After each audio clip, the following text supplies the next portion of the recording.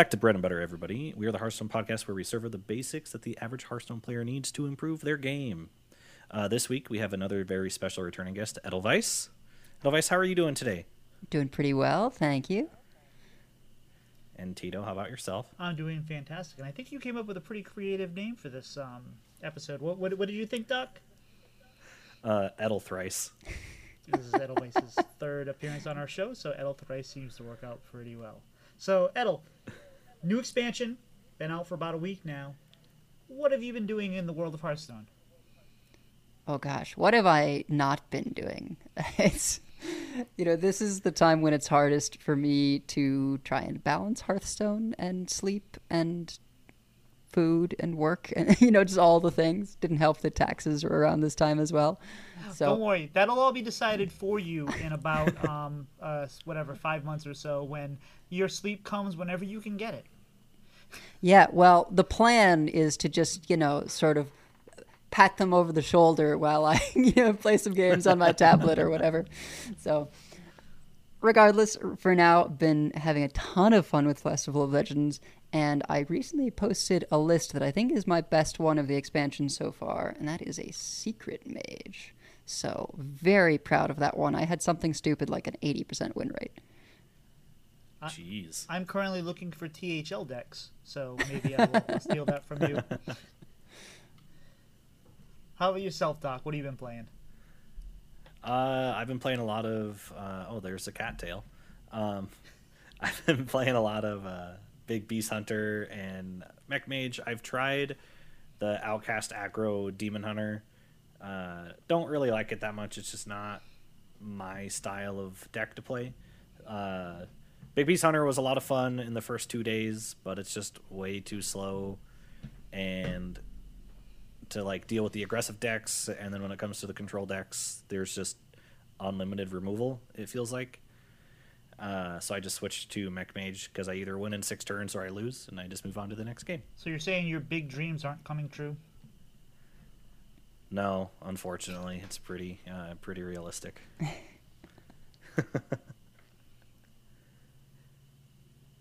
So outside of Hearthstone, Edelweiss, have you been up to anything fun? If taxes are fun, no, not really. Just been working on that stuff and then Passover things as well. So very, very busy past week with all that going on. But hoping to start having some more fun besides Hearthstone in the upcoming weeks. I hope you don't mind, Doc, but I would like to talk about my Hearthstone games. Oh, yeah. Sorry about that, Tito. What have you been doing inside Hearthstone, Tito? Well, I tried... So last month, we talked about I hit the 11 stars. I had a really good rank. This month I came in at Legend. I was at 176. I was super excited, and I was like, all right, but I'm still going to play what I want to play. I'm going to try to experiment. I'm going to not look at my rank as much, and then I completely tanked my rank playing things like Disco Paladin, which I love, and I hope that we can make it work at some point, but not quite there yet.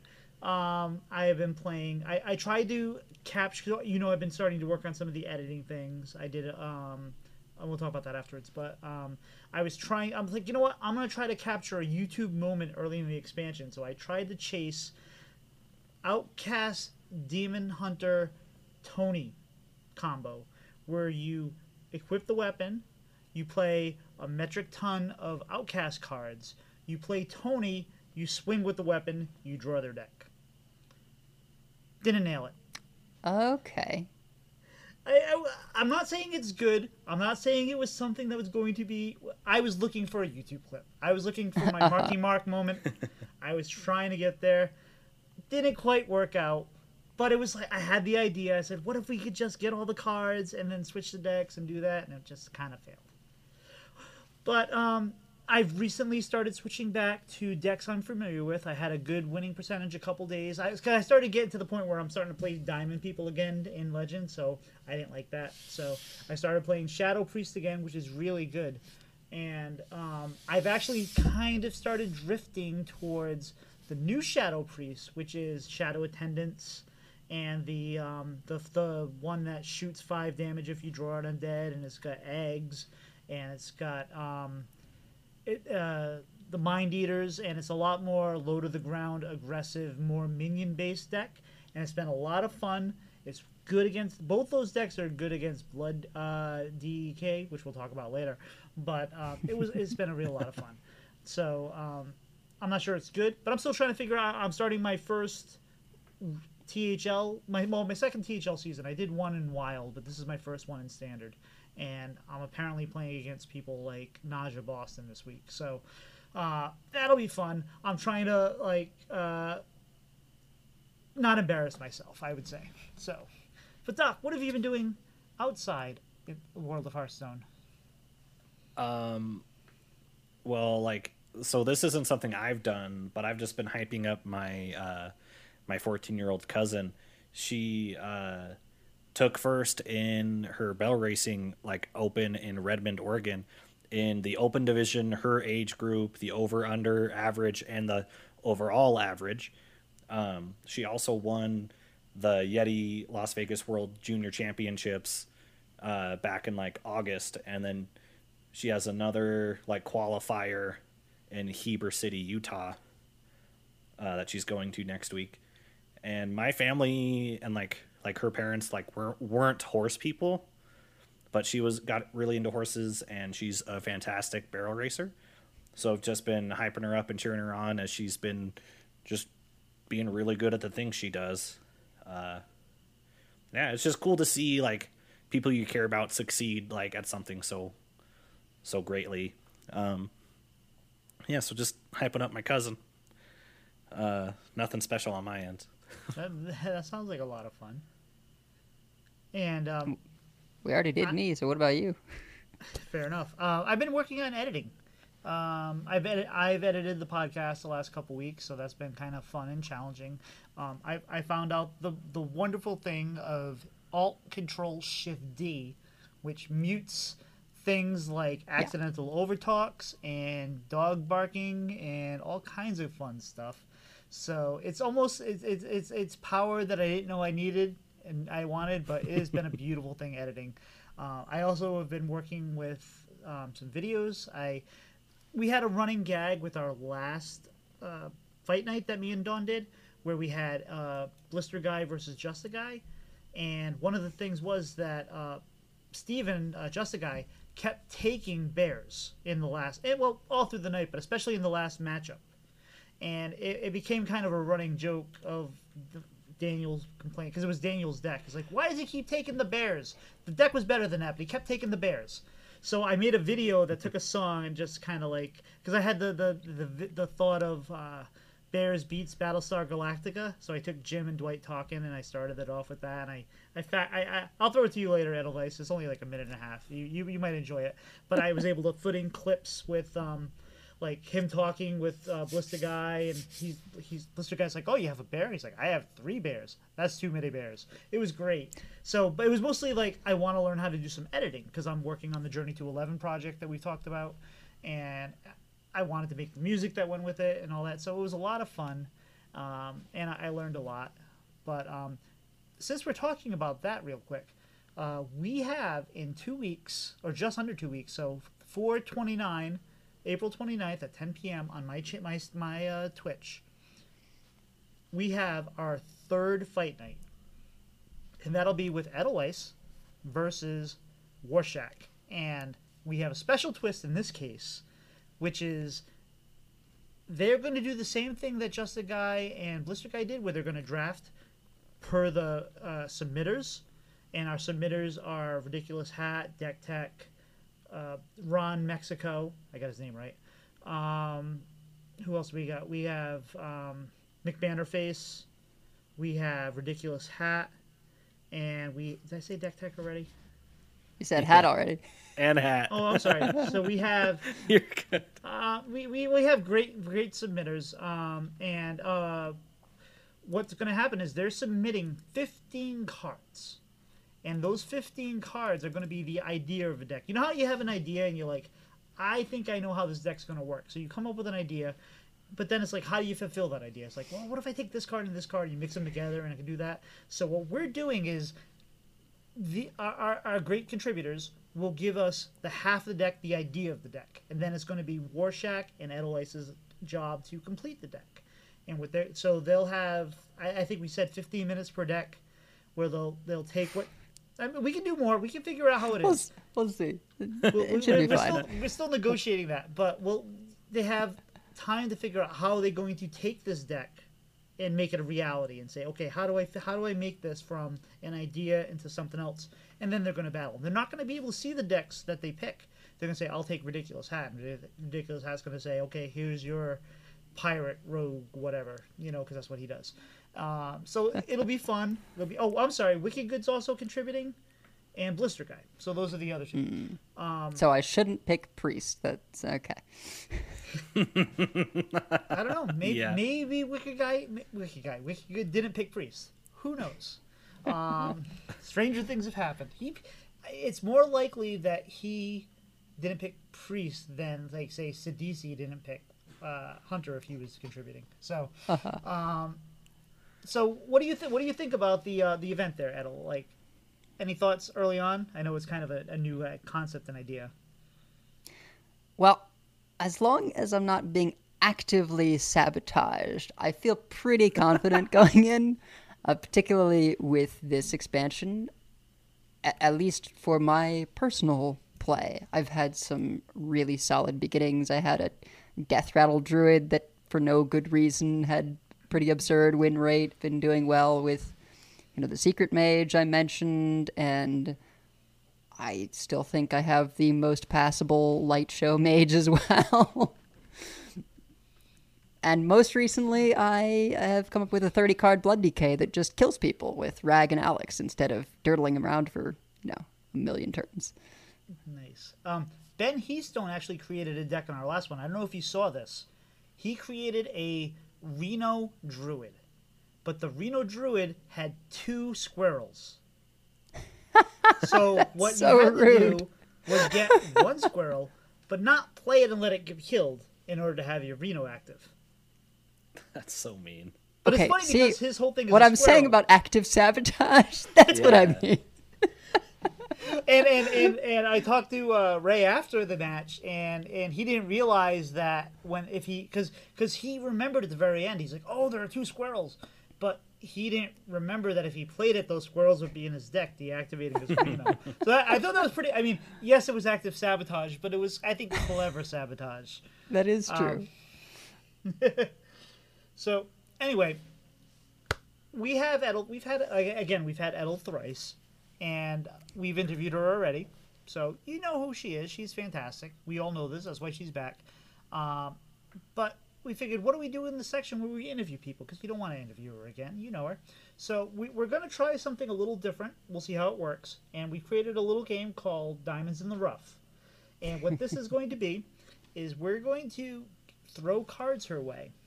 And we're going to say, these are a card that is either not being played right now in the meta, or maybe is not necessarily having much success in the meta, and just get a rough idea of how she would approach building that deck. And we're not looking for meta breakers here. We're just this is not a test. There will be no thing. But we're looking to have some fun, and maybe it'll spark some ideas in some of our listeners saying, hey, yeah, that sounds like a really fun deck, or maybe it'll even spark an idea in us. So, Doc, do you happen to have the list? Yeah, so our first card, Edel, is the Druid legendary spell, Rhythm and Roots. Mm-hmm. Yeah, it's all... Before we go, can you read the card, Doc? Yeah, So for those of you that don't know what this card does, it's choose one secretly, summon 3 5/5 Ancients in 2 turns, or 8/8 Giants in 4 turns. And it's a legendary, so you only get one of in a deck. Right. Yeah, this was seeing some play early on and then just fell out because that's not the way the Druids have really been going. But in terms of something that would appreciate that, I feel like some kind of, board-based where you want to go wide and just stick something you can guarantee targets. In particular with Drum Circle, where you give your minions +2/+4 and taunt. This could be a way to kind of make sure you're going to have a board and at least those 3 5/5s so that you can Drum Circle and get a pretty massive wall of taunts.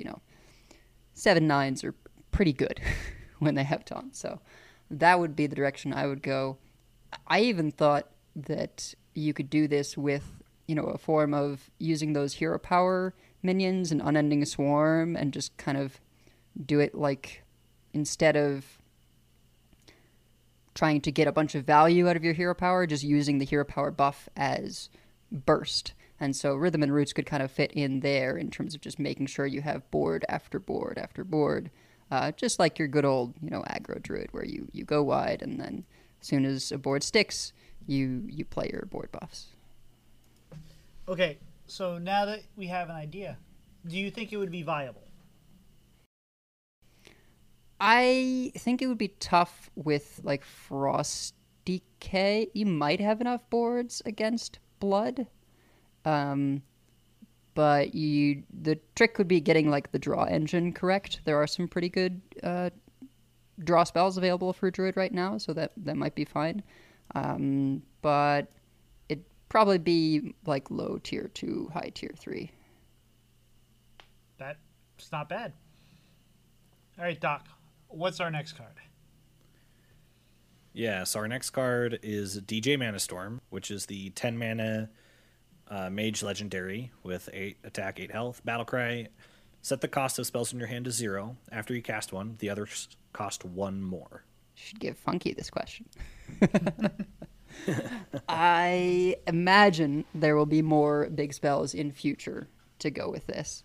But the most obvious currently is just to have a bunch of Pyroblasts. And yeah, so Pyroblasts, and particularly if you can get extra copies, whether that's a snapshot from Fizzle, or, maybe you cast one of them and then use Rewinds to get more, or Savara to get more, or just you have your 2 Pyroblasts and then some Firelands portals and Fireballs, just all the burn. You could then use Millhouse to throw all that stuff face. I think often you're going to be like playing Millhouse and either doing an Alibi or a Blizzard if you have to be defensive, since you won't be able to do all the others on the same turn. But another option that I gotta say, I have to attribute Funky for this. If you use Bone Whisper, then you just make Millhouse free, and you don't have to wait a turn. You can just play the Millhouse for 0 and then do your crazy pop-off spell turn. I lost to that deck. I was, what are they? I saw the Bone Whisper come down. I was like, what the hell are we doing? I didn't even think Millhouse. Yeah, I was like, all right. And I cleared one turn. I cleared another turn. And I'm like, all right, we got them. I had a really nice board. I had everything. And it was Millhouse, Pyroblast, dead. Yeah, it's a lot of damage. I think you get, you get the 0 and then 1, 2, 3, 4. So you get basically 5 spells in that single turn. So if it's all burn, so there's really not like, so basically Millhouse is kind of the only way to build it is to kind of build it with the big things, and like it'd be kind of cool if you could do something like with like the skeletons or something like that, but it's just not there. Or there's only spells, right? Yeah, the tricky thing is, no matter what the original cost of the spells was, all your spells that were affected by the Millhouse buff increase by 1 every time you cast a spell. So you're really not served having cheaper spells in the deck. And I wouldn't be surprised if later on we get other big spells maybe that don't just kill you, because that might be more direct damage than they're wanting to put out there. But, something like Millhouse into the Summon Dragon spell, right? That would be a good first turn. And then if you just successively are able to do something like Blizzard and, make more big minions, I think stuff like that could be interesting. And I believe I could hear Hat saying in the back of my ear, why would you do that when you just send 2 Pyroblast face? Well, that's not always enough damage, as we've seen. Unless you're going up against Blood Decay, which we'll talk about later. Doc, what is our next card? So our next card is a 6 mana 4/2 Paladin rare card, Lead Dancer, Death Rattle. Summon a minion from your deck with a less attack than this minion. So I want to say on this, I've played this deck. I played the deck with Kangor. It is super fun. But this card feels too slow, and all it gets you is a Noyo Troop. So that doesn't seem like... I mean, that seems like what they kind of want you to think about, but there's got to be something else you can do Wait, with this. what do you mean all it gets you is a Noya Troop? There's like 6 minions it gets you. Oh, I'm sorry. Go ahead. So, of course, Kangor, right? That's the obvious one, because 3 attack or less. There's a Noya Troop, again, obvious. But Mishmash Mosher is also really solid for that deck, because they pull it out and that's a clear. Whether it's off of Kangor or off of that, I think it's a pretty solid recruit. If you really want to make sure you have high enough density, Red Herring is a 3/12 taunt, so it's a lot of stats. If you just want something to hold the line until you can pop down your other big threats. In theory crafting, I actually was up against Baby Bear with this deck list. She was playing like a hand buff, blood, like double blood, 1 unholy deck, and I just ran her out of stuff because I kept having these massive threats coming down. And what I think is interesting about the card is you can have certain things that don't get pulled from Lead Dancer, but can still get pulled from Kangor if that's what you want. Whether that's like an augmented Elic or something else. Do you think that there's potential there to have a hand buff deck that takes advantage of by buffing your Lead Dancer to get bigger things out, or is that kind of like it already feels like it's too slow when I've played with it, and maybe that's not the case. Maybe it's the current meta, but it felt like it was too slow. But if you could buff it and then draw out bigger things, is there potential there? So I think Paladin had pretty much all of its hand buff rotate, except for the one Gadgetson dude, which that's sort of a nombo already because the minion itself is a 2/2. So I don't know that there's really hand buff for Paladin in that way right now. Maybe down the line there will be something. What I think is more likely is they'll print additional 3 attack minions that are large or have other powerful effects that will be worth recruiting, and like that's a way that you can sort of add more to that deck. Fair enough. I will say that so far, even though I did not have success with it, Kangor is easily my favorite card in the expansion so far. It is such a fun card. it just like it keeps bouncing back to your hand. You keep throwing down lifesteals. I really want that deck to be good, but it doesn't seem like it's taking off. At least not in its current iteration. Maybe after Blood DK gets a little bit of a hit, but we'll talk about that later. Doc, what's our next card? Yeah, so our next card is everyone's favorite Jazz Trumpeteer, the 5-mana 5/5 from Shaman, Inza. Battle Cry. For the rest of the game, your overload cards cost 1 less. This goes great with the quest, right? Oh, wait, sorry. Oops, never mind. Yeah, no more quest. Rip Shaman quest. But Inza is pretty solid in general. I think the best thing he does is to make Pack the House come down on 6 instead of 7, because that is just a massive pile of stats. I think there's not quite enough overload cards for that sort of shaman to function right now. It's missing something. What I want to do is like a Wrathspine Naga deck where you're able to take advantage of Command of Neptulon, and if we had another fire overload clear spell, like that would fit well, but we lost the 5-mana one. And there's not too many frost spells right now either. It's pretty much just Cold Storage and the heal finale one.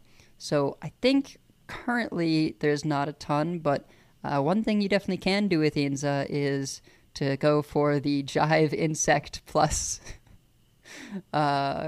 make Criminal a bunch lineup. of copies. Yeah, criminal lineup. You might still need the weapon discount, but certainly Inza goes a long way there as well. My really out there idea, though, was to do like something with Melomania, and so even if you're not like running a ton of overloads, maybe you'd be generating some and they would be discounted. Very important to note, it doesn't just discount overload spells, it's just overload cards, so it's your minions too. Very There just nice. aren't a lot of those yet. Shaman, actually, side note, Shaman feels kind of strong with, like, it feels like Totem Shaman is pretty strong. The rag deck, gimmicky, it kind of feels bad when you lose to it, but it doesn't feel quite as good. Is Totem Shaman good? I think Totem Shaman's actually pretty solid. They make a ton of boards, and they have kind of that same feeling that Paladin sometimes does when they get all their light rays down. Like, Shaman just throws down Gigantotem and Thing from Below, and you've got a pile of stats out of nowhere, especially when they have that infused 1-mana spell, Totemic Evidence. And that's 1 mana for discounting 4. Pretty nutty for accelerating their game plan. And if they get Eyesore down early, it's hard to you don't necessarily have a good clear for that right away. And if that can get a couple ticks off, that's their hand and deck. That's snowbally. Yeah, or even just Totemic Evidence plus Rotgill, right? Like, they have some pretty tough boards to clear. Fair enough. Doc, what are our last 2 cards? They kind of go together. Yeah, so the last 2, I would think, kind of go together. Maybe we're But the wrong. first one is the Warlock spell, legendary spell, for 6 mana, Symphony of Sins, discover, and play a movement, shuffle the other 6 into your deck. And then the last one is the Warlock 5 mana, 5/6 legendary card, Rin, the Orchestrator of Doom, taunt, death rattle. Both players draw 2 cards, discard 2 cards, and destroy the top 2 cards of their deck. These are the same class. I don't think they go together at all. Oh, really? Okay, so how would you take each of those and do them? Because you kind of look at the symphonies, and it does feel like you could kind of combine, like, oh, you discard all the cards here, you can get the spell that discards all the cards, or something like that. So from someone that doesn't have a great deck building mind, you would look that they do kind of go together. But you're saying they don't, so please. I mean, only one of the symphonies goes with that game plan, the mill 6 of the opponent's deck. I feel like the symphony, you more go just for having all these value options. Like, it's a lot of, apart from that first one where you're sort of paying for the discover, the other ones are 3 for a super powerful effect. I think Symphony is just kind of like a solid inclusion in a lot of lists. In aggressive lists, you can hit either the deal 6 to all or deal 6 lifesteal, and that can be good burst, plus some additional high value things that get shuffled in. And in slower stuff, you just do this, maybe for a clear, maybe for a taunt reborn. Like, it's not always incredible, but every time you pick up one of those later on, they can be pretty high impact. Especially, I've seen some of these lists with Thaddeus where you get the draw your highest cost minion and reduce its cost by 6, and that can lead to some pretty powerful swings. But for Rin, I feel like you have to be all in on the Ticketus life. And you want to run basically everything that has an effect when it gets discarded, so you can minimize like the disadvantages of discarding cards. With symmetrical effects, you want them to be better for you than for your opponent. So by running all those cards, then at least if you're discarding stuff and you're getting a 2/5 taunt, you're destroying a random enemy minion, all that kind of stuff. I think if there were a discard card that drew cards, that might be something. But of course, Hand of Gul'dan is in Wild. But presently, I think the only ways you can repeat the effect are if you maybe play it, and then when it dies, you can Habeas Corpses, bring it back, and maybe cover artist it while you've revived it. You could use the Shallow Grave on it to get extra instances of the Death Rattle, and so you'd sort of be all in on that effect and trying to discard things that still do stuff while you're doing this game plan and like burn your opponent's deck and make them discard stuff. It's just like maximum chaos disruption, which some people love, but you're really going to be living or dying by, what things you hit. I mean, it really feels like with Warlock that they are afraid to give them enough tools for discard or anything because of Wild. Because they give us little hints of things, but anytime they give us anything that's good, it breaks Wild.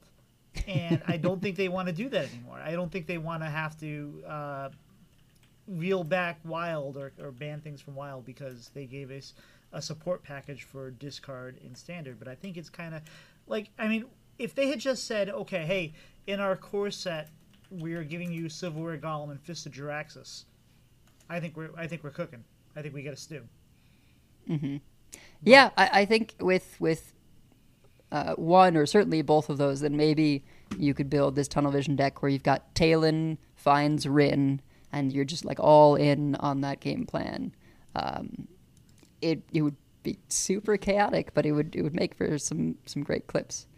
But in terms of power level, I feel like I'm more on board with Symphony of Sins. And I'm actually thinking about putting it in a Fatigue Warlock deck that I built and have to keep refining. I actually killed a priest with that for crescendos of 17 and 18 damage. A control priest. Wow, that's wow. I've played with the Fatigue cards. I've played with all these cards.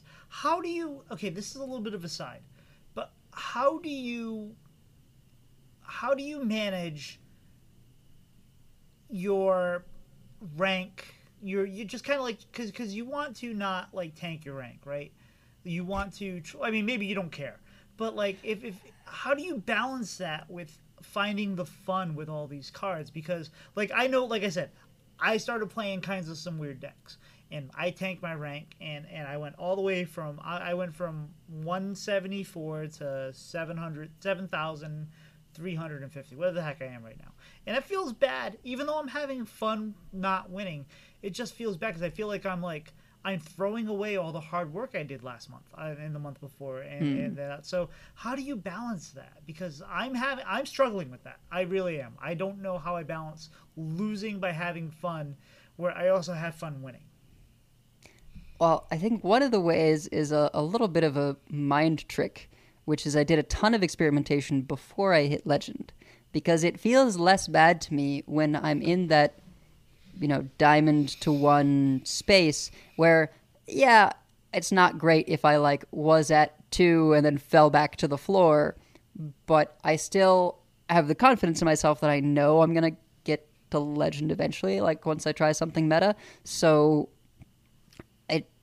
not seeing the really high number helps me not feel as bad, even though it's doing the same thing to my MMR, right? That's no different, but it kind of takes off some of the mental burden of oh no, I don't actually like going down to these big Legend numbers. And so I may have made a mistake where I said, you know what, the new expansion's coming. I don't know how I'm going to do with these decks, so I'm going to hit Legend early. So I hit Legend day 2 or 3. I got in my decks. I have over 700 games with the old Shadow Priest, because that's what I was doing every stream. We were learning it. We were trying to find the matchups. We were doing the Lorenda thing that we're sticking with the deck until it drives us mad. But I was having a lot of fun. It didn't feel like sometimes you play a deck and it feels like. I'm I need to switch, but I wasn't feeling that. I was having fun. Every matchup seemed interesting, and now I'm just all right, how do I balance these two? Because I'm sitting there now. I'm trying to, like I said, I'm trying to figure out my THL lineup. So I got to play with those decks, but I also want to try these other decks. But it also feels bad. So it's a real interesting conundrum. And I also the solution is play casual, but no, who wants to play casual? That doesn't feel right either. Yeah, I've never done that because I always feel but if I run into other people trying wacky stuff, that's actually not good for me. I don't want data on how my decks perform against other crazy things. I want data on how my decks perform against the meta decks. So I want to be facing the more legitimate deck list to get good data. I basically balance it by when the number gets too high for my self-confidence, I just play something, really powerful for a little while and climb back up. But every once in a while, like with this mage, I just have a ridiculous win rate, and it's fine. So talk probably, about that. Probably Talk about the refining mage. fatigue warlock is not going to go so well. Hey, this is a little bonus section. Talk about the mage. Yeah, so the mage, other people have not had that success, but mage basically came around because I like Orion, even though I know it is miserable to play against if you can deal with the secret. But it's really fun when they play something and it gets countered or objectioned or whatever, and Orion plays a new secret, and it's just like it's this really challenging thing to deal with, and I feel like he hasn't really gotten a ton of play in Standard. I know he's been making people miserable in Wild, and Volume Up is a heck of a card with Frozen Touch, because basically what I do is there's not a ton of spells. You've only got 6 secrets. So Volume Up, a decent amount of the time, gets you an extra copy of Frozen Touch. And 2 Frozen Touches in a very minion-heavy deck is considerable amount of persistent burst damage. So, and then the other thing that I really wanted to try, that honestly other people have been able to do with this deck and I still haven't, but I have Aegwynn in there, and her death rattle goes on the next minion you pick up. Well, if that minion is the ghoul that copies itself, it's a 2/5 taunt that copies itself if you control a secret, well, then they both have that death rattle, and now you've got +4 spell damage. So it's almost a build your own Malagos. And that, with Frozen Touches and with the, I've got the minions that give you arcane bolts, you can get some really heavy burst turns. And many times I end up killing Blood Decays because, I top deck the minion with the Aegwynn buff and just throw like 2 to 3 Frozen Touches and 4 arcane bolts, and it doesn't matter that they have a ton of life, they just took 30. So But people don't take Frozen Touches. You know what they take? This is a game that killed my Paladin experience, and that's where I stopped playing it. I played against a mage who cast, I believe, 6 life sentences and 2 objections against me. So I played Kangar, life sentence. I played Lead Dancer, life sentence. It just was, and then so it's either the life sentences or the solid alibis. Sometimes solid alibis feels like you're just stalling the inevitable, but man, is that card annoying to play against. I'm not sure what they're including life sentence for. I mean, there are a few things that's good against, but I don't feel like it's a particularly meta breaker spell to be running right now. Solid alibi is definitely annoying, but as an aggressive deck, it's not in the Secret Mage. Yeah, no, and I tried playing the so before we rotated, I said, you know what, I tried to get myself used to looking at my rank drop, so I said, you know what, we're gonna try to create something, and I tried to create this kind of hybrid Kel'Thuzad / Casino Mage deck that tried to really hone in on casting Deathborn and building up your skeleton package and getting the Aegwynn. I had Aegwynn in there to really take advantage of those Deathborns to kill bigger things, and it was a lot of fun, but it just never got there.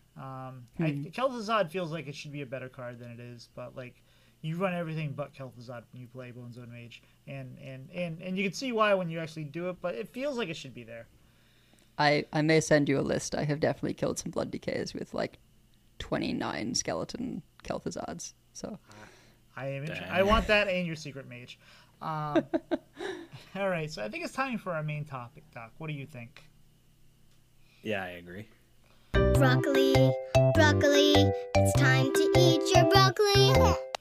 So, Edel, we are now in the first week of the meta. We've already had a balance patch. Do we feel like the meta is solved and we're waiting for the real balance patch, or are we still evolving? And did the nerfs really matter at all? Interesting. Well, I'm going to address that second part first, which is not terribly. I think the nerfs were more to kind of push down powerful cards from previous expansions, right? So it was Construct Quarter, Light Ray, and the Outcast payoff card, 5/5 Rush, Wallaber. which had previously been buffed from 7 to 6. So this was actually a reversion, not even a proper nerf. So all of those are older cards. Apart from the Outcast one, they're cards that we've seen a lot, right? Construct Quarter has been in every DK since it came out, so they're trying to reduce that play rate a bit. And the Light Ray has been similarly in pretty much every Paladin since it's been out. So I think just with those being the popular decks, they said, hey, we want people to be doing more of the new stuff. No, it didn't necessarily hit the win percentage of those decks that much, but it probably hit it a bit for the ranks where they were very oppressive. Everyone at top ranks was just like, oh, okay, this didn't matter. It didn't have an impact for, I think, majority of people in Legend, the balance. Do you think that Construct Quarter needs a rune? Like, what if you gave it a green rune? No, I think Construct Quarter is fine. At this point with 2 durability, you don't even always run it. I think it was a really solid card at 3 charges still, and it could feel oppressive if you were a board-based deck and you're like, well, I know every time this is online they have a hero power to make a 4/5, and that's a lot. But I do think once it went to 4 mana, it was no longer a mulligan keep, because 4 is pretty late. Certainly in the aggressive stuff, you shouldn't be keeping it. At this point, at 2 charges, it's not the insane value. I think it's definitely not a keep anymore. All right. So is the meta solved? Do we feel like we know where we want everything's going, and we're waiting for the balance patch? Look, I've only posted 1 deck to Twitter. There's no way it's solved. I made a secret mage, and we'll see how much that takes off or not. But it was just something no one was trying, and I think there's so much out there to try that I don't think this meta is solved right now, and I don't think it'll be solved when the Masters Tour happens. It's not going to be solved when they nerf after the Masters Tour, which seems likely. And I kind of feel like with the pace of balance changes these days, we rarely have solved metas anymore. Once they are, it's that way for sort of a week, maybe 2, before we get another patch. It feels like really only at the end of a cycle, when everyone's waiting on next expansion, that it feels solved to me. Because there's just, I don't know, something about how they've been designing cards recently. I just always feel like there's a ton of stuff to try.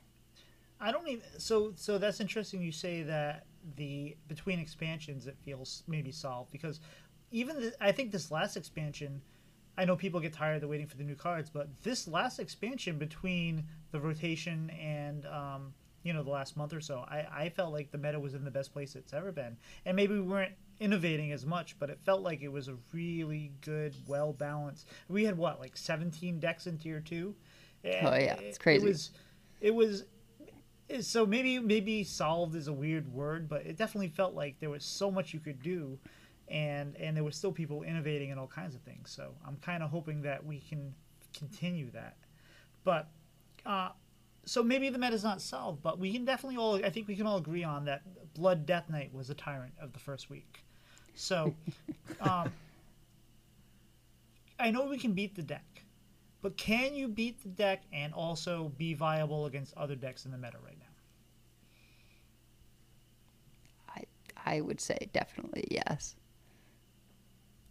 So what would you suggest? What would you suggest to our listeners that are at wit's end with Death Knight, especially Blood Death Knight? I mean, I think definitely follow Ahirun on Twitter. But just you have to think about how people are building and playing that deck. And the way I see people playing it, they'll get into a mode of just like clear, clear, clear, when they should just be trying to kill you because they've got Mograine going. And you can take advantage of that. So I think as people sort of learn how to play against blood and sort of either just have greedier things. I don't think the best way is necessarily to just like jam all kinds of discovers. I've been working on a 30 card blood list, and it has Rag and Alex and, just lots of damage. So I was facing an XL blood list, and being 40 cards means they're less consistent. They don't always have the removal.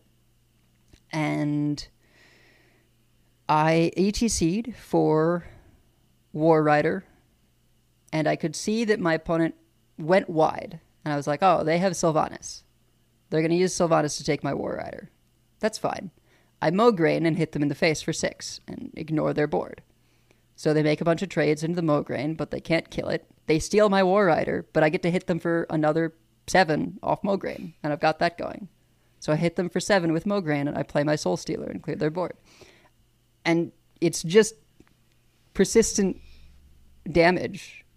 I next set up Astalor by playing the 2 and 5 stage and the Hematurge, and just keep on the pressure. And if you don't give them a break to actually use those discovers, because the way that they even out the inconsistency is they have all these greedy discovers, and they use those discovers to try and find answers when they haven't drawn them. But if they have to spend that mana to play a School Teacher, to play the new 5 mana 4/4 that discovers 2 spells, then that's time that they are looking for stuff to deal with your threats and not actually dealing with them. I think another example is like, I don't necessarily recommend this. This was an experiment, but just to prove a point, I have Myrmidons in my Pure Paladin because there's a lot of buff cards in that list for me. So that draws you a card when you play a buff spell on it. So I just played it out on curve. They asphyxiated to remove it because it was really scary. The following turn, I played Katori Lightblade with Hand of Adal. They didn't have an answer for that because they just used it. And then the next turn, I got to do the blood spell, I forget, +3/+3 Divine Shield on Katori, and it copies. And, they're just blown out of the water dead because they don't have the answers. Unlike Priest, which can destroy a bunch of big Divine Shield minions, Blood cannot just do that. They still, they have single target removal for big minions, but if you get a couple of them, they can't handle it. So if you can sort of snowball your advantages and sort of see the chinks in their armor, particularly in these inconsistent XL lists, I think you find ways to beat them. And then there's also just playing the greedier decks. Druid has managed to come around now with the combo of Mishmash Mosher and Eternia Maw, where you make it immune, and then it just clears the entire opposing board because it doesn't stop attacking until everything's dead. And similarly, if you Jailer and then play Mishmash Mosher, it's immune. So you just get that clear every turn. And I had games where they patchworked and blew up my Anubricon, so I couldn't do the full combo of, Anubricon with a bunch of armor, Tony to swap decks, and then Jailer destroy their deck. That's what you ideally want to do against, anyone, but especially a Blood DK. And I still was able to just go, okay, Jailer, you need Soul Stealer to clear this, or you're just going to die. And they weren't able to find it, or maybe they found one, but then couldn't clear the second board. And, they can't handle the immune minion. So there are ways to deal with it. Some of those are going to lose you other matchups. Pure Paladin, I think, tends to murder Druid because it's a snowball deck. So I expect that over time, we are going to end up in another one of those really wide open metas where you've got all kinds of things that have certain good matchups and certain bad matchups, and it just kind of takes a while to get there because people already knew how to build Death Knight decks. And they didn't really lose any cards or change. Interesting. So a Right. couple things out of what you just said. One, we were talking about lead dancer before, and we said there's not really a lot to hand buff, but you were playing a buff paladin. So maybe there's a way there to. I was just thinking when you That's said so much mana, though. that. It is a lot of mana, so that's fair. But when you said that, you're like, I'm playing a buff paladin. I'm like, oh, but lead dancer. I want lead dancer to be good. Damn it, I'm with it. Okay, I don't think that's going to be the way, though. Okay, that's fair. But you did say, like, so you are a different breed of Hearthstone player. Let's admit that. You are not your typical Hearthstone player. So do we feel like outside of folks like you and Warshak and people that develop and Funky Monkey, do we feel like that Blood Death Knight is holding the meta back from developing outside of the outliers that can be creative? I mean, it kind of depends what you mean by holding back. I think in any meta where there's something that's clearly powerful or even just popular, you're going to signal to people like, hey, if you can figure out something that consistently beats this thing, you're going to be rewarded for it. And so that will inherently be warping. It is good against certain kinds of decks, right? If you are doing stuff like Unholy Decay or, other sort of go wide board-based decks, you may struggle because Frost and Blood are generally pretty good against those. Outcast, Demon Hunter, right? Like, they will clear your board and gain a lot of life, and if you do not have something like a Frozen Touch to keep the pressure on, it's gonna go poorly. But if you are willing to kind of try other things, I think this is what's challenging, is a lot of people have a preferred play style. And so if your preferred play style is that thing that doesn't line up well, then it's tough. You have to figure something out. It's sometimes there's another kind of aggressive list that is able to have that strong matchup because it has some kind of X factor.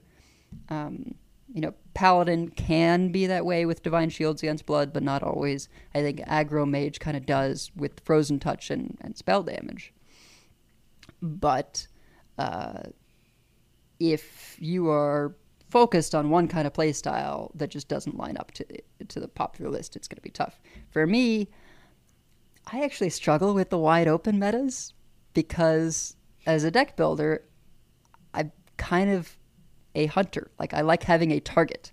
So if I am building to beat specific things, then it helps me out for that thing to be popular because I get to see that matchup more, and I get to benefit from it more if I'm successful in building something that's good in that matchup.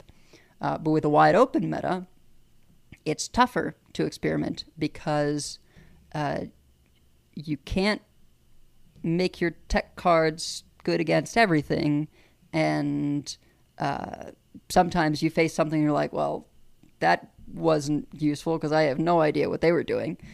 The same reason I mentioned earlier, I don't like playing in casual trying to do experimental decks, because facing other experimental decks doesn't really help my purpose.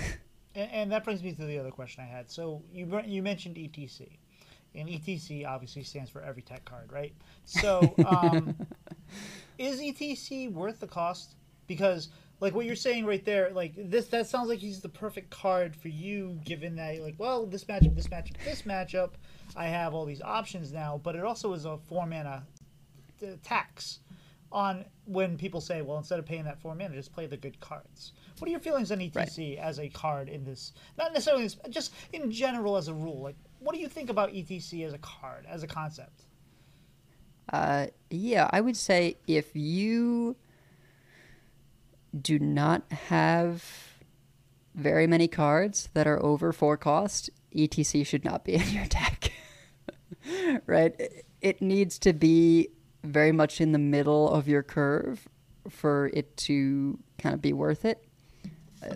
So, like, something controlling, like a Blood Decay or a Control Priest, they can run ETC because, okay, 4-mana attacks for a little adaptability. What I like to do is ETC with maybe a Rivendare, because that gives you some inevitability against slower things. And then I go for a defensive option as well. Whether it's, in my 30-card Blood, I did a Corpse Explosion because I wasn't actually running those in the main deck. In my Rainbow, I would do a healing card. So there's, you could do Death Strike. There's the 3-mana 3/4 that heals all your stuff, all your side of the board for 6 at Mana Thirst 6. So that's what I sometimes do. It can be great out of ETC, especially if you're healing up other defensive cards. But does it go in everything? No, certainly not. Especially not in aggressive lists. And that's also been the conversation around Fizzle. Since we're talking about specific, really specific text cards, specific tech cards. What are your thoughts on Fizzle? Because I know Zacho came across on the it's not worth it, but he's really picked up in popularity as far as almost a necessary in a mirror match. If you're going, so what are your thoughts on Fizzle? Fizzle is weird and definitely much better than I anticipated. The fact that he's been seeing inclusion in so many different lists, for Relic DH, I'm not sure it's necessary. It's kind of hard to say. It is cool that the photograph does maintain discounts from the relics. So particularly in anything where you are potentially drawing your whole deck, the snapshot gets better because you can snapshot, shuffle in, and then draw it immediately. Especially in the case of Relic where you, like I said, keep those discounts. You can play the snapshot mid Sathino combo and, refill your hand and then just sort of keep going off and even get extra damage from it being a spell. In Mage, you can rewind to get extra copies of the snapshot, which is just a nightmare if there's solid alibi in there. But I just threw it from my mouth. yeah. And then in Warlock, my Fatigue deck that I'm working on, I have Fizzle in there, again, because my plan is to draw my whole deck anyway and take a bunch of Fatigue. I mean, not actually take the damage part, but get it ticking, and then use crescendos to finish them off. So Fizzle is great because there are only a few of the actual, Fatigue payoff cards. So if I can get extra copies of those, that's nice. I suggested in Wicked's chat a little while ago that you could, in Rogue, Fizzle and then Shadow Step and then Fizzle your snapshot, and he threatened to ban me, which is fair. I'm not gonna argue with that. So is aggro a thing right now? Because I know that a lot of people feel like aggro isn't strong enough right now, but I've Shadow Priest is dear to my heart, and I feel like that kind of plays into aggro. Is aggro a thing right now, in your opinion? I mean, I would say yes. Pure Paladin is still one of the popular decks, maybe not in Legend, really just because of bias, right? People don't like playing things that aren't able to swing the board back when you get into Legend, especially Top Legend. So there's a lot of bias there, but it's a powerful deck list, whether you want to harp on its playstyle or not. Shadow Priest, like you mentioned, can do quite well against Blood because they have to kill your stuff and it does a lot of damage. So that has been, pretty impressive in its comeback. And Outcast Demon Hunter as well can still just have those crazy games where they draw their whole deck. And I don't know if these fell out, but I definitely was seeing lists that still ran Sathino plus Rowdy Fan. Yeah, I'm just the Quillbore, the good one, The fact that I know card names right now is scary to me because, I think I've actually remembered 7 or 8 card names this time, and that's new to me because I'm normally the guy with the thing. But with the weapon, Outcast DH just, again, draws their whole deck, so you have a lot of fuel for a late game Sathino if you need that extra burst. Is that a good deck? Because it came out gangbusters on day one, but it's kind of receded since then. I mean, it's not as insane as people felt it was day one, and certainly, went down a little bit after the reversion. But I think it's still quite solid, and it's one of those that's almost an anti-aggro deck, because it is so good at taking the board with all its rush minions, and especially against Paladin, where Paladin thrives on having these divine shields that are obnoxious. Well, if you're summoning 3 1/1 rushers, you get to punch through those really easily. And if you can stick a board and you have the legendary, it's over. Oh yeah. Elveria is nuts. You just have, a couple minions stick, and you Helveria plus the security card for those rushers, and that's a bloodlust. Oh, that's more than a bloodlust. Especially if you have you already have a board, and then you sometimes you have to clear the board or clear a couple spaces so you can play security, so you can get more. That is a difficult deck. There seems to be a lot of skill testing decks in this meta too. That it feels like we're not so. A complaint, and this is a little off topic too, but I guess it's not off topic. It's off what I've written down as topic. A lot of the complaints in Stormwind was that we were too packaged. We were too thematic around maybe a tribe or maybe a package. It doesn't feel like we're there this time around. It doesn't feel like you have this set of cards or set of this tribe that will get you a basic kind of win condition that goes into everything that you do with that class, and especially compared to last year at this time. Do you feel like we are now in a more skill testing meta than we have been at a 4-set meta? Because it feels like we are, in a way, to me at least. I always feel like that's loaded, because there's skills in different kinds of decks, and aggressive decks just have all of those things packed into the early turns, so each little decision matters a ton. If I think of Secret Mage, it's a big deal of what secret I want to bluff and what secret I want to actually play. In something like Paladin, it's what minion do you buff, what removal are you playing around? And I think that kind of play of playing around stuff doesn't get as much acclaim, really, or as playing something like Miracle Rogue or Outcast Demon Hunter, or anything that just has a bunch of decisions, or control decks that inherently have more decisions because they intentionally push the game longer. But in terms of just the package element of what you were saying, I think all those things that were there last time are still there. Those packages, you can play Mech Paladin, you can play Mech Mage. They're pretty solid. There are a couple different ways you can do Mech Mage. They all have Frozen Touch. But it's more that, they've become flexible, right? The packages are not a whole deck autofill, not like quests. So if you look at Relic Demon Hunter, yes, it has all the relics, but that's 9 cards. And then you can choose how you want to build it out from there. You could go full spell and use the Scythe, and then you've got the Lifesteal 3/3s card, you've got Valderai Warband, you've got some really great cards that you can only have access to, in a good way, for being full spells.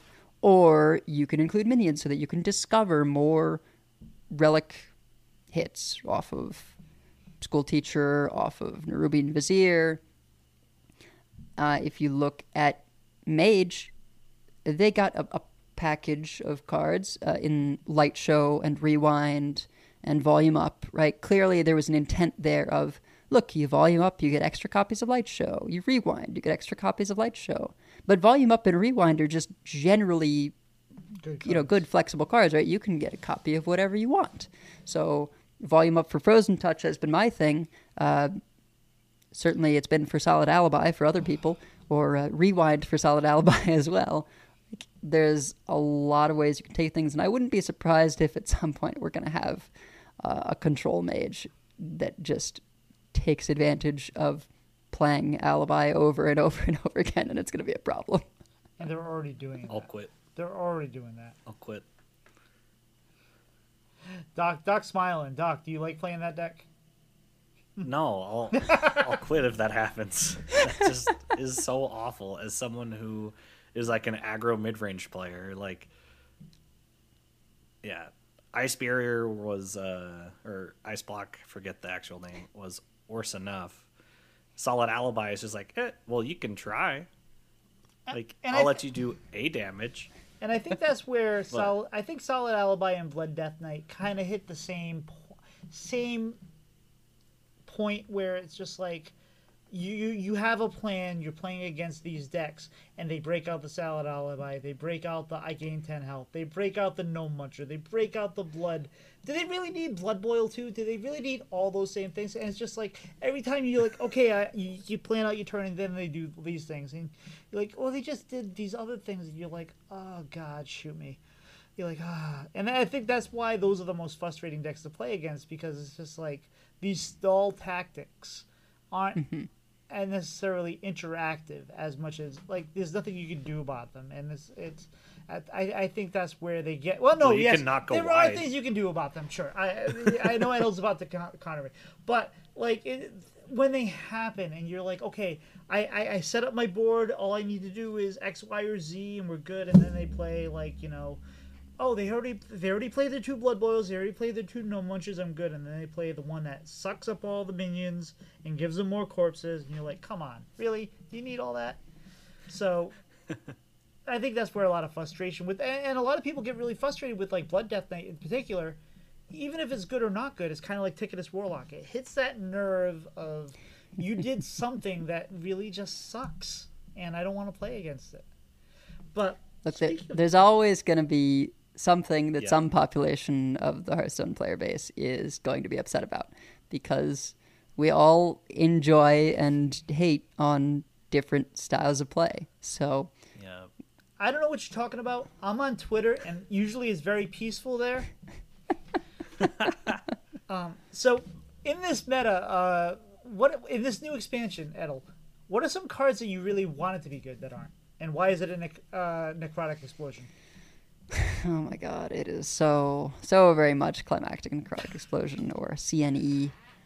I misread that card the first time I looked at it, and I've just been crestfallen ever since I learned how it actually works.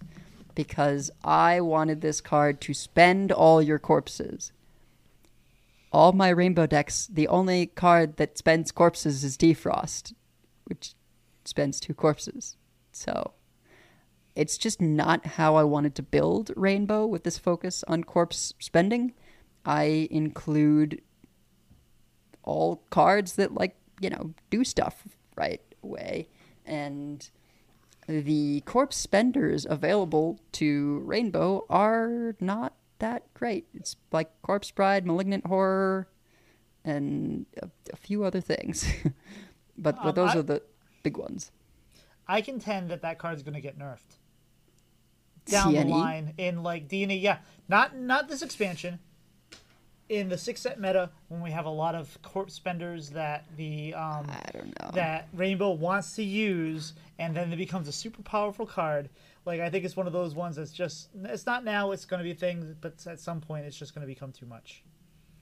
I don't know, because likely there's going to be a lot of double rune cards down the line, because this was like the support. I mean, we'll see. The advantage to Rainbow is that you don't necessarily have to build specifically for it outside of something like a CNE, because as long as something is single rune, they can benefit. So if there's, you know, a bunch of good Death Rattle cards, maybe you do something with the 5-drop that copies a random Death Rattle and plays it. You know, there's a few other things that maybe will be better, but right now in single runes, there's not a ton of good corpse spenders, so that's why the focus has been on Malignant Horror, because it's the thing you can play where you just run that, and if it sticks around a while, it spends a whole lot of corpses for you. But I get so much more damage out of just having my curve be Banshee into No Muncher into, Patchwork or Syndergosa, and then Rag and Alex. Like, I just want to do damage. I don't need to mess around trying to spend corpses.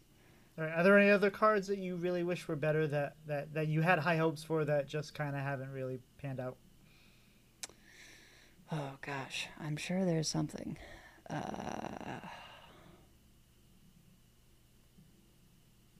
And we can leave it at C&E, but that's... Yeah, I feel like I'd have to be looking at the cards and then something would come to mind. Well, and it's fun thinking about it too. Though a lot of people have kind of complained that the new set has not been as impactful as a new set, especially a 4-set meta would be. That we're still kind of dealing with the same shells of existing decks. Like we're still playing Shadow Priest, we're still playing, Aggro Frost DK, which has nothing new. Do we feel like that this set has been impactful enough, or do we feel like we still need to kind of recede some of the existing cards to bring those to the front? And Doc, what are you gonna say? Sorry.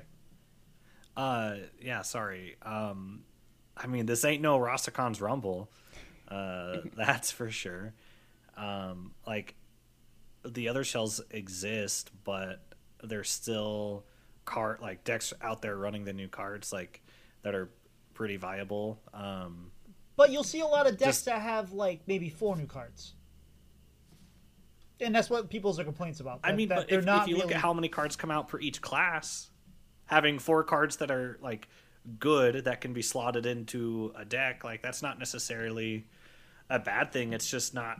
I just think this set is very well balanced, generally speaking, and so it's not each archetype of the new things they're pushing have this really busted avenue for us to play. But that's what people have been complaining about, and I'm not advocating for that. I'm having a lot of fun with the meta. I like it, but a lot of people say it's we're not playing a whole lot of new archetypes like we normally do in a 4-set meta. We're playing refined versions of the existing archetypes for the most part. DK hasn't changed much at all. Control Priest is still good. Shadow Priest is still good. Mage has a couple new archetypes that are middling. Hunter, who knows? Paladin, Pure Paladin, that's kind of the same archetype. There hasn't been a whole lot of new archetypes that have emerged from the set. And that's a lot of people feel the sameness of that. Because even if there's a couple new cards that make them more interesting, it's still Shadow Priest. It's still whatever. So that's been the complaint. So do we feel like those complaints are warranted? That's my question. So what I find hilarious is that the way that we would have a bunch of all new stuff would be if it was heavily packaged, which was something that they complained about before. So, yeah, the reason that we don't have a ton of new things in is because they didn't give us pre-built decks this time. That's just how it is. So there's a lot more things where we're taking some of the new cards. I mean, look, Outcast Demon Hunter didn't exist before, right? It had some of the older cards already, like the whenever you play an Outcast, get an Outcast. I guess that was around. And as well as the 5/5 Rush. Those didn't see any play, but now with the new cards, they were able to actually see play. Well, to be fair, the rise of Outcast and DH is less about the new cards and more about the rotation. That was addition by subtraction. It's both. I don't think the deck is possible without Glaivetar and Helveria. Sure. But, they put a bunch of stuff where there's sort of 2 different directions. You look at the Hunter things, there's the cares about spells stuff, and then there's the big stuff. Mage, you've got, cupping spells, and then potentially big spells. Cosmic Keyboard, I think, is a knockout card because, yes, you get a bigger minion if you're playing big spells, and so it looks like, oh, maybe you want a big spell thing. But if I Frozen Touch 3 times, I get 3 2/2s that let me Frozen Touch again. Then you need a snapshot. Well, usually I'm doing it and getting like 3/3s off the secrets, which makes it feel less bad to just play a secret because I'm getting a minion too. Or, on your turn where you volume upping, where normally that's a low tempo turn, but instead you still get a 4/4. So I just think it's unreasonable to expect that a new expansion in 4 set will both not have heavy packaging and give you all new decks to play all over the place. And the reality is, like, we've got a decent number of new stuff, and I think some things just have to be figured out. Imps obviously is an old thing, but people shifted away from curses and into the fatigue cards, right? And that's interesting. Yep. I played 2 curse Imp Warlocks today. Well, I don't know. Maybe not everyone got the memo, but it's even with like pretty rough without Bran. Even with like Pure Paladin, there's like some versions that I've come across where it's the get rid of the Divine Shield, create a minion. Yeah.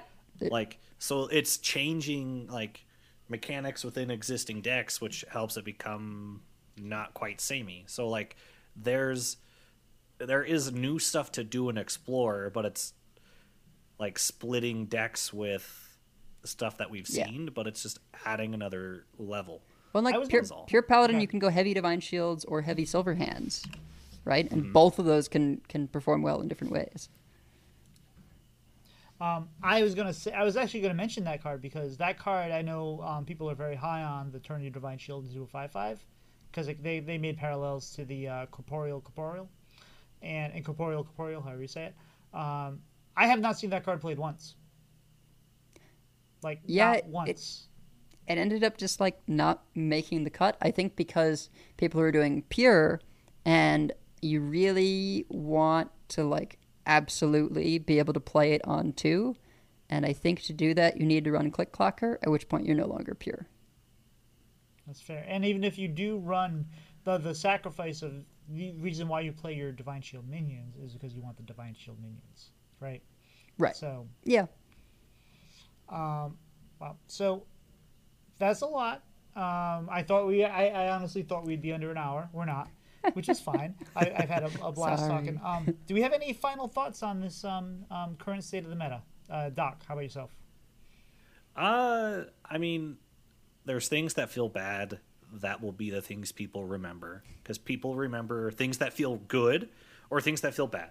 Like I know I have complained a decent amount about how blood DK frustrates me, but I think that where we're at is a pretty good spot. Like tier 1 and tier 2 have quite a few decks in them, so it's not like there's like 3 decks you can play and be able to have success with. And like in your case, Edel, you can have a magnificent brain and come up with something that no one else has tried and have great success with it. So like the fun is there. The fun is ready for everyone to participate in. I just can't wait till the balance patch comes out and kind of tones down blood TK, hopefully, just because for me that's the big bad. But I think we're in a good spot overall. But I think that what you're saying there is right on, Doc. Is like, so it doesn't matter the meta. Ed will find something that works. Like, she'll double boat you and she'll laugh about it. But but that's the problem too, is when you are trying to innovate and you're like, hey, it's week 1, I'm super excited. Oh, this Blood Death Knight has 60 health and it keeps clearing my board. That's where it's just like, it is what it is, but it's like that's where it kind of sucks you're like, oh, I guess I'm not gonna experiment now. It kind of takes something like that, feels like it takes away from the average person's ability to experiment, because you just kind of go, fine. Depends what you're experimenting with. This is true. It could also change how you experiment to be like, okay, how can I do this thing but hedge my bets against blood DK? Was that a druid pun? I get where you're coming from. That was a druid pun, right? Yes. Hedge my bets. Yes, it was intentional. Sure. All right, Edel, and do you have any final thoughts on this meta and the where we are right now and where we're looking towards? Yeah, let it cook. It's just, like, we get so many balance patches these days that I think people have forgotten what it's like to just expect nothing for a while and wait for innovations, because people were calling for balance in the game. Like, the expansion was out for 2, maybe 3 days. And then people were complaining about the nerfs we got and not understanding that were very light, high confidence nerfs that were just meant to kind of align things. Like, why didn't we touch Hunter? Because that's not what we're doing right now. Because they only hit old cards, right? That's what that was for. It's the same window that they hit Edel-Thrice and Theatar previously, where they were like, these are still seeing more play than we wanted. And these ones, maybe it felt different to people because they weren't neutrals, right? But I think it was still just a case of these are older cards that we could maybe have not shine as much. I don't necessarily think it was required. Maybe it would have been better, not to do it at all, just so that people don't have these kinds of expectations of things getting nerfed all the time. But I assume we're going to have a big patch post Masters Tour. That has been the pattern thus far, and we'll see where things go from there. But I expect people will be doing a lot of innovating in the next week still. That's fair. All right, so let's wrap this up with one final question. If let's say Team 5 contacted you and said, we're only going to buff or nerf one card after Masters Tour, what's your buff or nerf? Oh, God. Buff or nerf one card.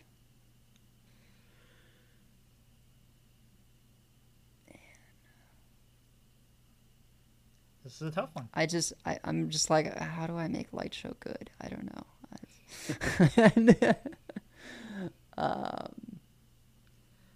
Light Show will see its day. It will. Yeah, I hope so. Honestly, my instinct is just like Screaming Banshee's too good. Screaming Banshee is as much as I love the card's nuts. Especially when combined with the weapon.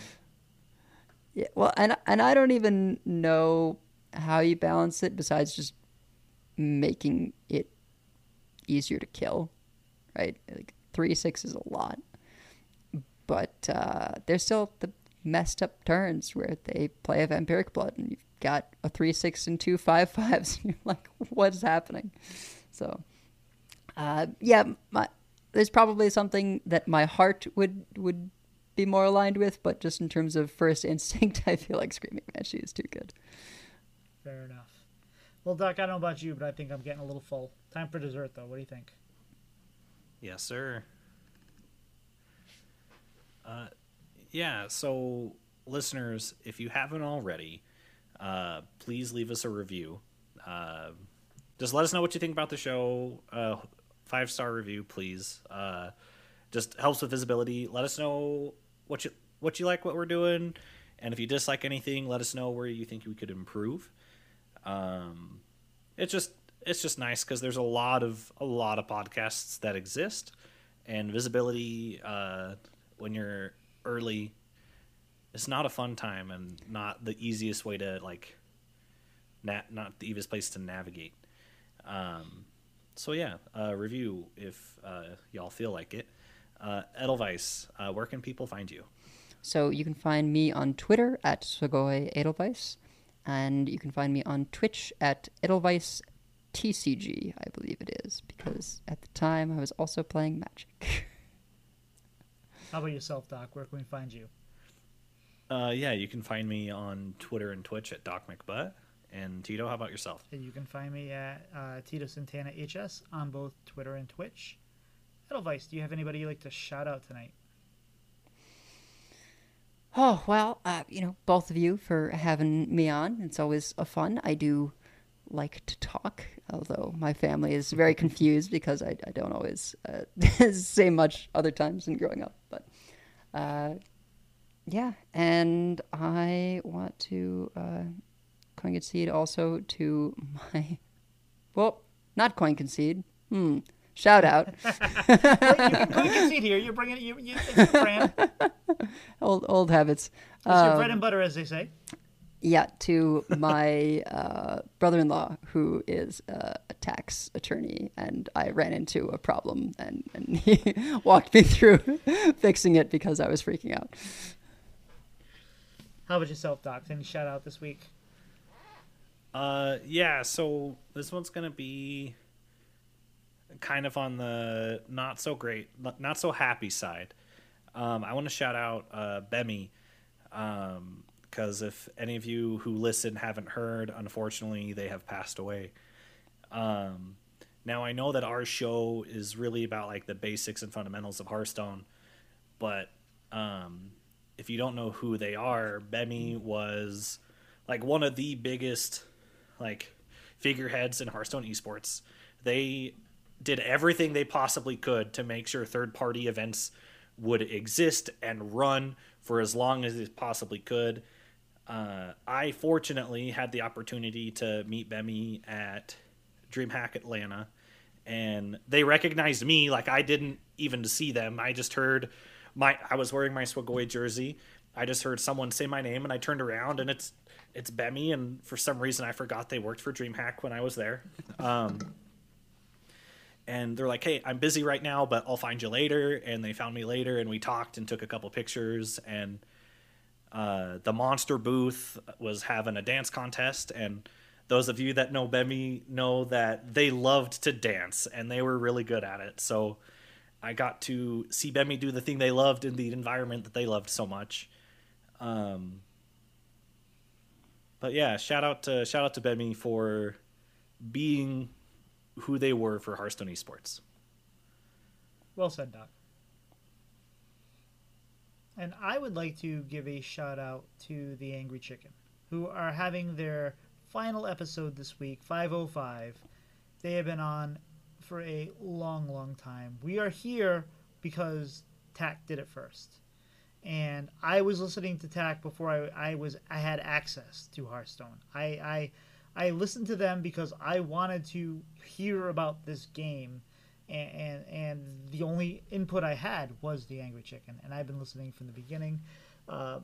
They have been such a joy over the years, and Jocelyn and Garrett and Dills and Hat and they've had so many great guests, and they've talked. And to be fair, like I always felt like TAC ended up being kind of like the podcast I could skip at times because they catered to like the average Hearthstone player, and then I found Coin Concede and you know Vicious Syndicate, and that was more along the lines of kind of where I felt like I was in an advanced state trying to learn more about the game, but TAC did it first, and TAC led the way, and they're just great, and it's going to be really sad. There's going to be lots of tears on Wednesday. I believe it's Wednesday when they have their final episode.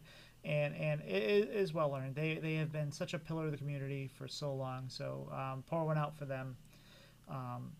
And Edel, thank you for being on. Edel came on at the very last minute. We had a scheduling conflict that we had to adjust, and I know we were gonna have. We love having Edel on, and we hope to have her on many times because at least once in expansion we want to have her on, talk about the the current state of building decks and all that. But like the fact that you were able to fill in last minute, we really appreciate it. Yeah, no problem. Glad I was able to make it now that I'm done with all the hard stuff. Yeah, and please don't forget, April 29th, 10 p.m., Edelweiss is going to battle Warshack in an off-meta battle on on Tito Santana HS. I hope to see you all there. And remember now, you have 2 extra hours per week of podcasts that you no longer have because the Angry Chicken is retiring. So you can fill that with bread and butter. Everybody can fill that with bread and butter. That's extra time. And we're even shorter than them usually. So just pass that along. But anyway, thank you for hanging out with us tonight, guys. I think we're toast. See ya. Bye-bye. Bye.